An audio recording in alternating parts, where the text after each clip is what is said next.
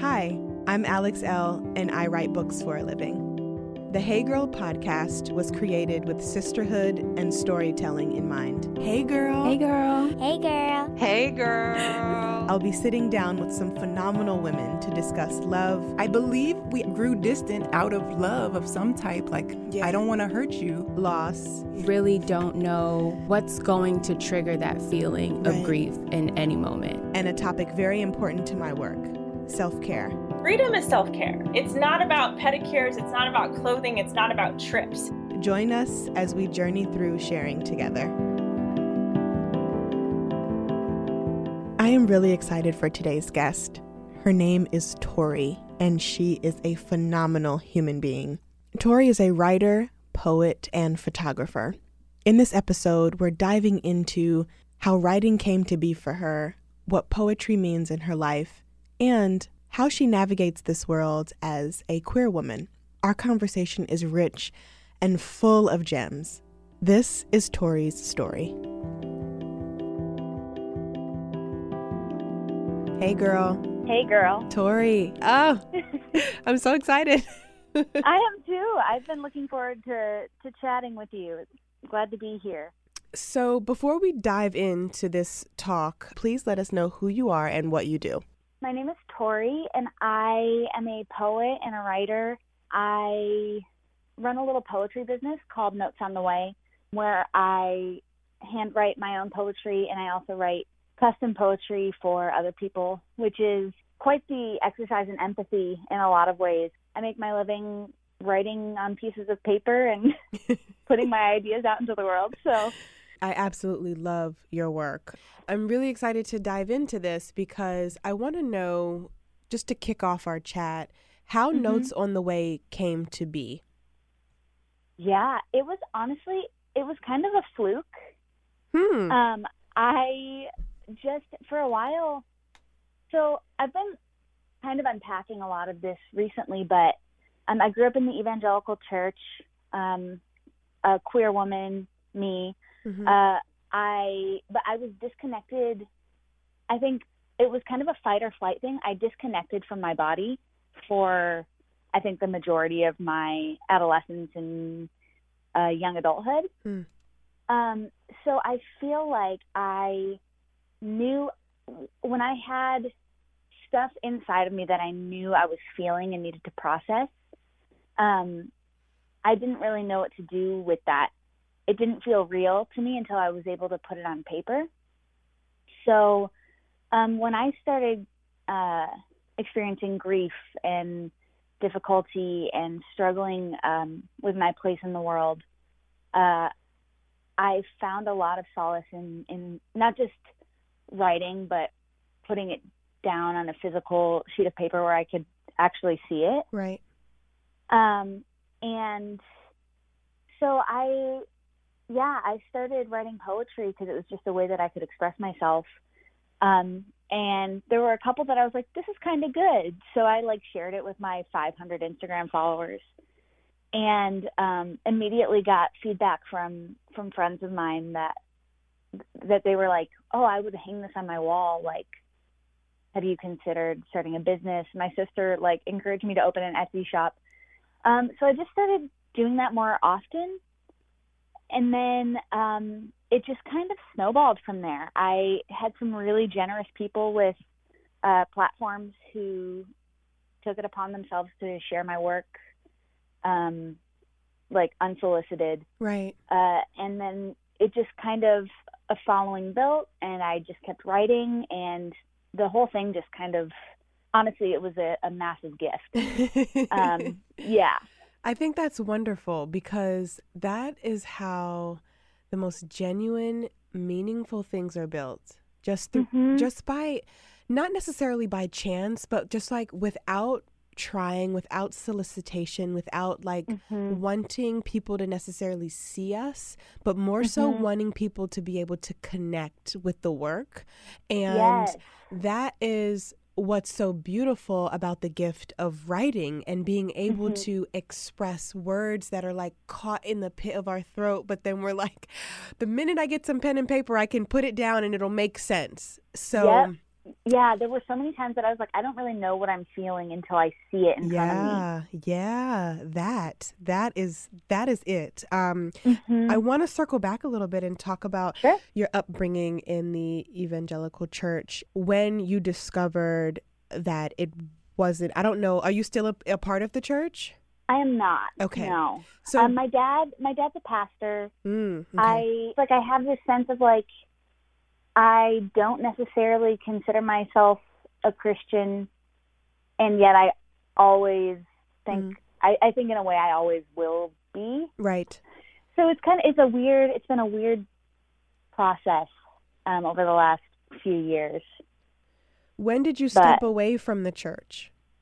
When I was 26. It's been about 2.5 years. Oh, wow. So it's fresh. Mm-hmm. It is Yeah, fresh. it is. It was after 26 years of being in it. Being out for 2.5 years it feels like it's been forever, and also it doesn't feel like it's been long at all. So how does that duality play a role in who you are, and how has it shaped you into the person that you're standing as today?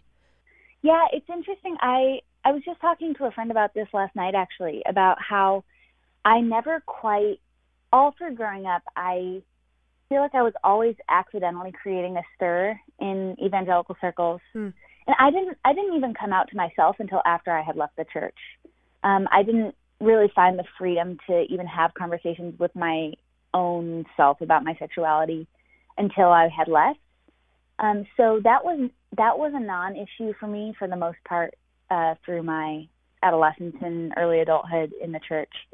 But the issue for me was, I think it's interesting because I always felt like it's like just by default where I belong. The church is where I belong. Yeah. But like constantly being told that I needed to comply more, do more, fix myself to actually belong. So it was this weird kind of like tug of war. Like I thought that the church was my home just because it was all that I ever had and all I ever knew. And I thought that I was running parallel to it, but then I was like 17 years old getting kicked out of a church because I was upset with how the youth pastors were handling some of my friends' mental health issues. And I felt like I was accidentally creating a ruckus anywhere that I went. And it's like with a little hindsight, I'm like, oh, I just have been trying for so long to fit myself into the parameters of this institution that really wasn't built for me. That doesn't really have room for people who are like me, who are not super down to comply when something feels like it's not right. So yeah, it was like more than anything for me, my departure from church was not, I can deal with people's dissonant theology. Like I don't have to agree with everyone all the time. Right. That disagreement doesn't intimidate me. And like, obviously I think bad theology is harmful, but that was not in itself the reason I left the church. The reason I left the church was the power structures. Yeah. That just felt so suffocating for so long and without any accountability. So that was really the core reason for my leaving, was just feeling like I can't operate under these structures. So upon leaving, how were you able to unfold into your work, into your poetry, and exploring the different things that come along with just stepping over a threshold into another, and almost like switching realms, if you will? Like that may sound kind of dramatic, but that's kind of how I'm envisioning it. I know, like, through my healing and through my transitions, I always feel like I'm kind of going from realm to realm and like exploring all these different places and this different way of belonging in the world and how I show up in the world and how I show up in my work. So I wanted to know, with you as a fellow writer, how has your work and your words been able to assist you in that stepping through, stepping over, and then unfolding ultimately? Yeah. honestly, it has been like a tag team effort between the act of writing and creating and the work of people like Brene Brown, that really have like helped me not only to create, but to create things that kind of scare me to say. Yeah. But it has been in the creating things that scare me to say that I've found a lot of freedom and healing. And it's weird, like the fear that I carried with me for the things that I felt like I wasn't allowed to say when I was still operating under the umbrella of evangelicalism, that I have found when I take the time to actually put it into words and say it out loud and let myself feel the discomfort, like the things that I write when I'm like, I feel uncomfortable sharing this. I'm like, okay, then it's probably, I'm probably pretty close to the mark. Yeah. And yeah, I think that it has just been writing has been such a solace for me in connecting to my body and connecting to the world around me. And it's weird, even looking back a couple years, my work was a lot more cerebral and like almost like metaphysical. Like it was a little more imaginary. And looking at it now, where like I am so connected to things that feel sensory and urgent and here. And like both have been really valuable and meaningful for me, but it's interesting, like doing the compare contrast with like the work that I put out into the world now versus 2 years ago when I was still closeted and highly anxious and unsure of what to do with my existence as like a human body. Yeah. It's been a fascinating journey. Isn't that compare and contrast so kind of intense too when you Isn't look it? back and you can just see where you were and now to see where we are today? It's like, whoa, I've been through some things. Yeah. I've walked through some things. I'm sure you experience that as well as a writer. I do. Yeah. It was I was writing I was working on a book proposal recently actually, and I went back into poems that I wrote in, it must have been 2010. And I was like, first of all, like most of these are very bad. But also I was like, oh my gosh. Like I didn't realize how much poetry had been through with me. Like how much it carried me through and how much I like relied on it as a kid, unsure what to do with my grief and the world around me changing and feeling unsafe in many ways and coming into adulthood. And like I just was like, oh, I remember that I wrote these poems, but reading them again was like, wow, I've been through a lot as a poet and as a writer. And yeah, it's like milestones. How has poetry placed you in your belonging and how you move through the world today? In some ways, poetry, I think, became scripture for me when scripture no longer felt safe. So there was a while where I would wake up every day and pull out my Bible and read that, and I did that every day for like 5 years. And then it just started feeling like I don't know how to approach this text without all the baggage. So I took a break from that, and then I just felt so spiritually homeless. And it was like waking up every day and reading Mary Oliver. Yes. That started to kind of put me back into it, like reconnected me to my spirituality in a whole new way. And just kind of experience, like, I feel like Mary's poetry in particular, but poetry as a whole has been the thing that has helped me integrate the part of myself that was all cerebral, all imagination, all like thinking ahead, not just in my own life, but into eternity, and what is that going to look like? And, the whole Christian mythology, and I don't mean mythology in a derogatory way. I just mean it as, the stories. Yeah. But integrating that with my experience, which is something that I overlooked for a really long time. My experience as a body, as a woman, as a queer woman, and as someone who can go outside and notice I'm outside. I feel like I missed out on a lot of those things in a lot of ways, because I was always looking outside of my own experience for meaning. So I think the gift of poetry for me has been helping those two parts of myself meet and marry in a way that makes me feel more whole and integrated and settled into myself, if that makes sense.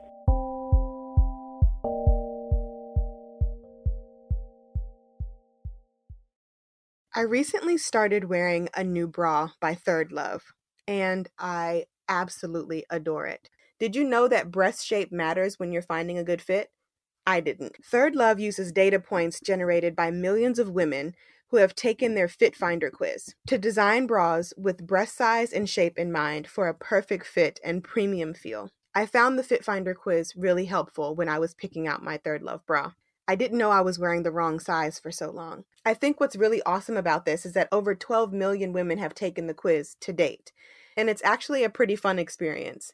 I answered a few simple questions, and I found my perfect fit in about 60 seconds. Third Love offers more than 70 sizes, which is more sizes than most other brands, including their signature half cup sizes.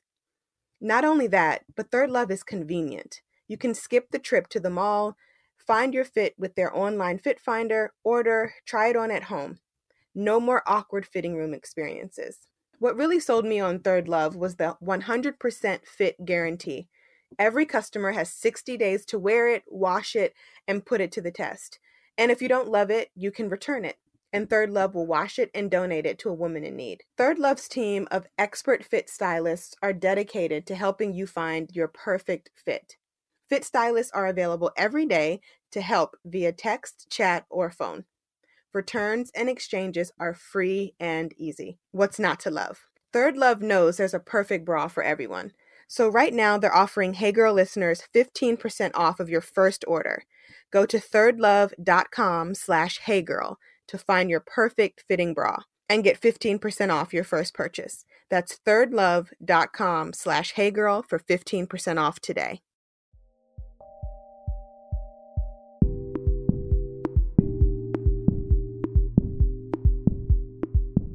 You and I share a deep love for Mary Oliver.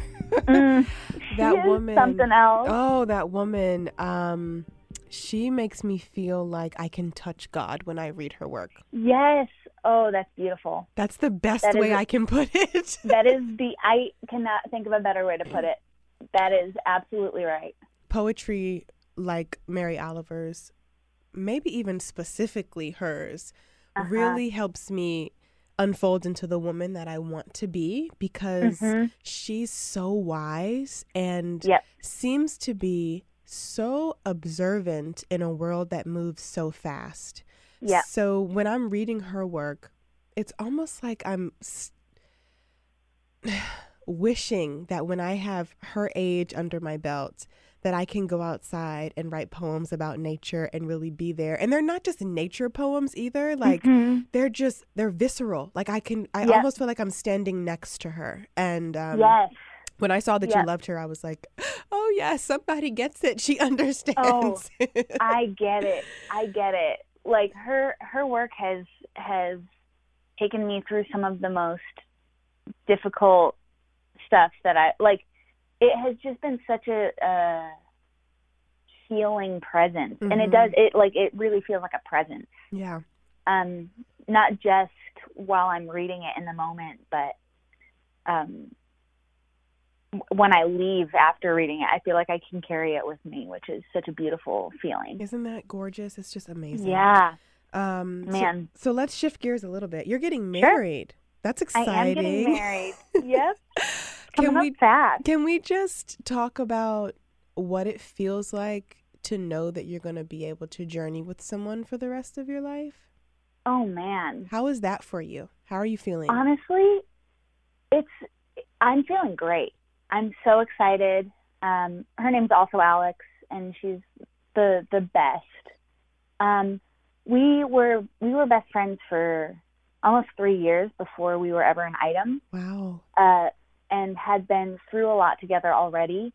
And so it was one of those kind of clumsy yet seamless experiences of like, how do we move into this new thing between us when we've had this thing for so long already? What does that look like? But like also having it be oddly simple and like, of course. I don't know. In that way, I feel like in some ways we've already been doing it. Right. But obviously, like, I've never been married before. I have no idea, like, I'm probably going to listen to this a few years from now and be like, what was I talking about? But I feel great. It's weird. Like in some ways I don't think of it.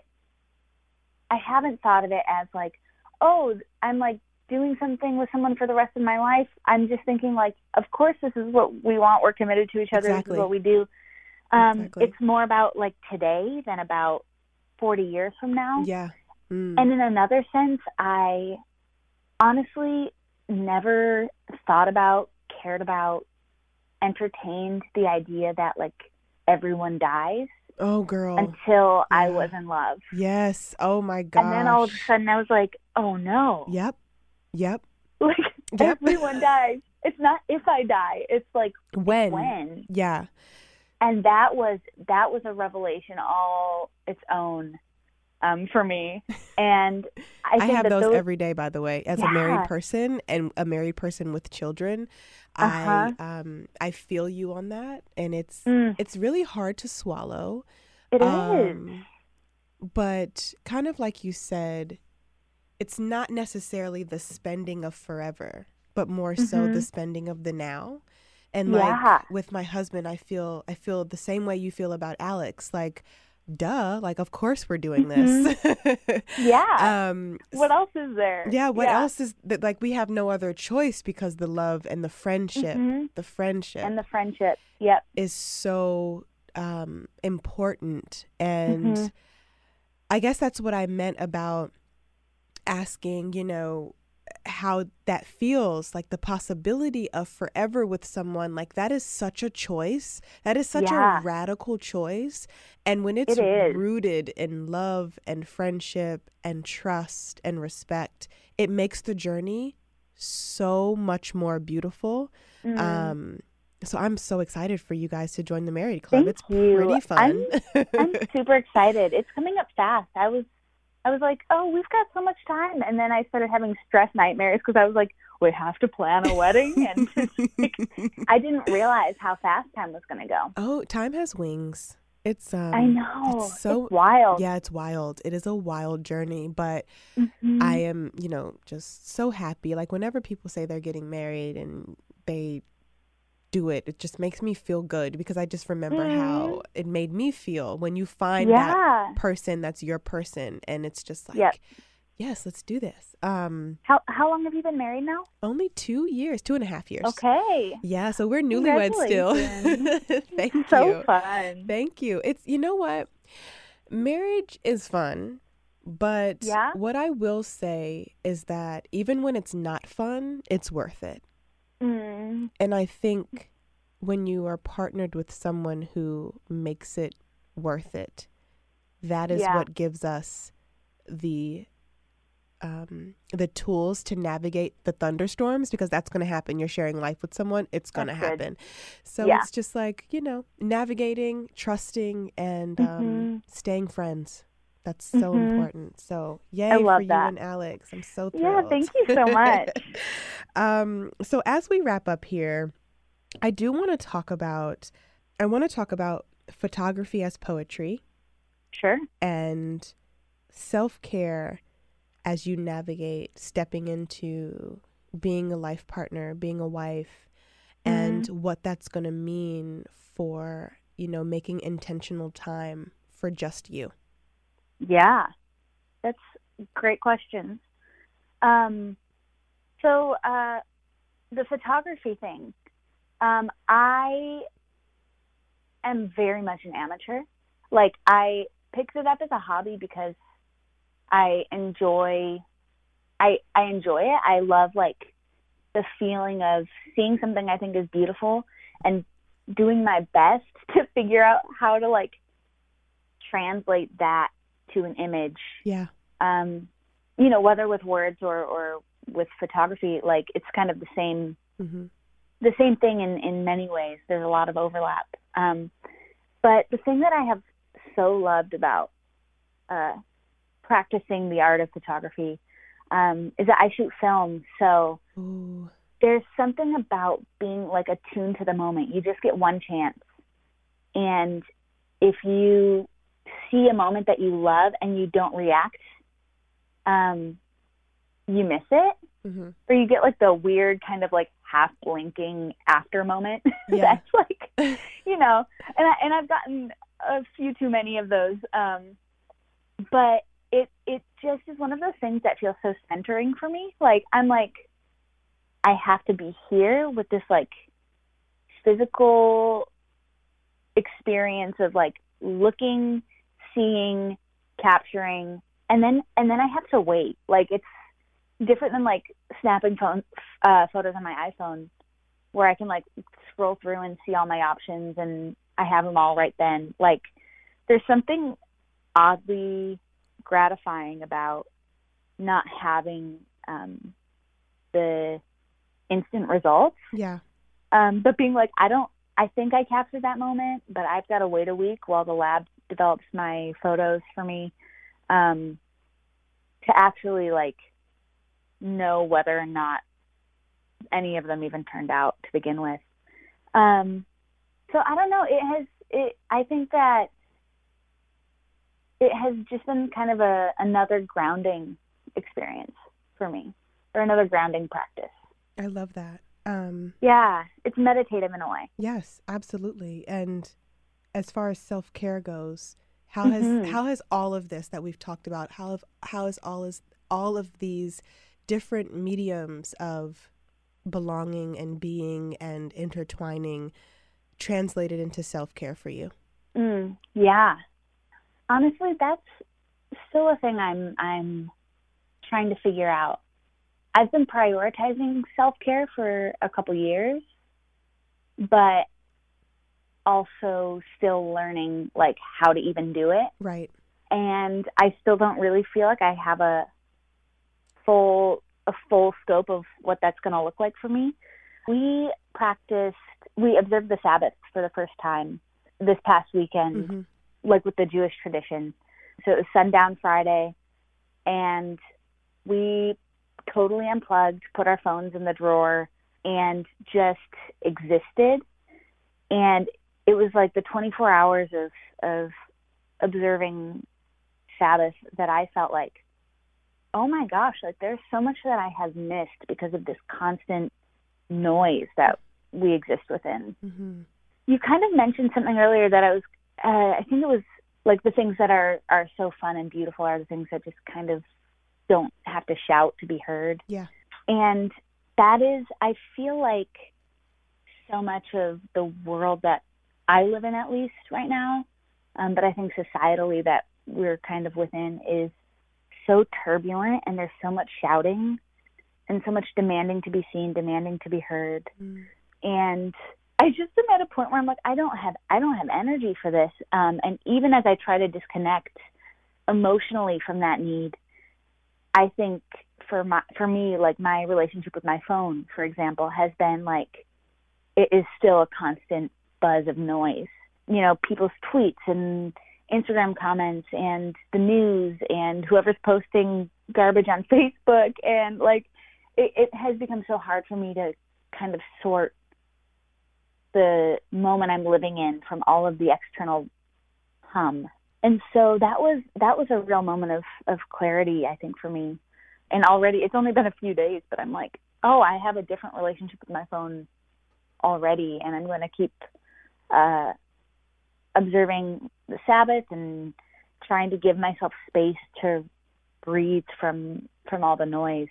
And that has been a real breath of fresh air for me. I think that is a great way to wrap up and to end, because there's so much noise, and I really want to leave our listeners with that as their end piece. Like, let's just quiet the noise.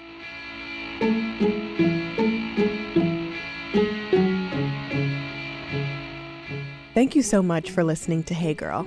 If you love the podcast, please rate, comment, and subscribe. It means the world to me, and it helps other people find the show. Without you, the listeners, there would be no podcast. See you next week.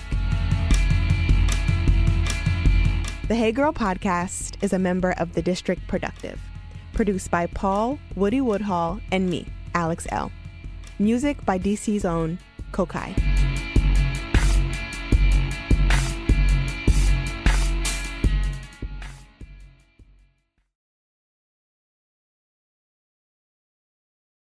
Say goodbye to your credit card rewards. Greedy corporate mega stores, led by Walmart and Target, are pushing for a law in Congress to take away your hard-earned cash back and travel points to line their pockets. The Durbin-Marshall credit card bill would enact harmful credit card routing mandates that would end credit card rewards as we know it. If you love your credit card rewards, tell your lawmakers, hands off my rewards. Tell them to oppose the Durbin-Marshall credit card bill.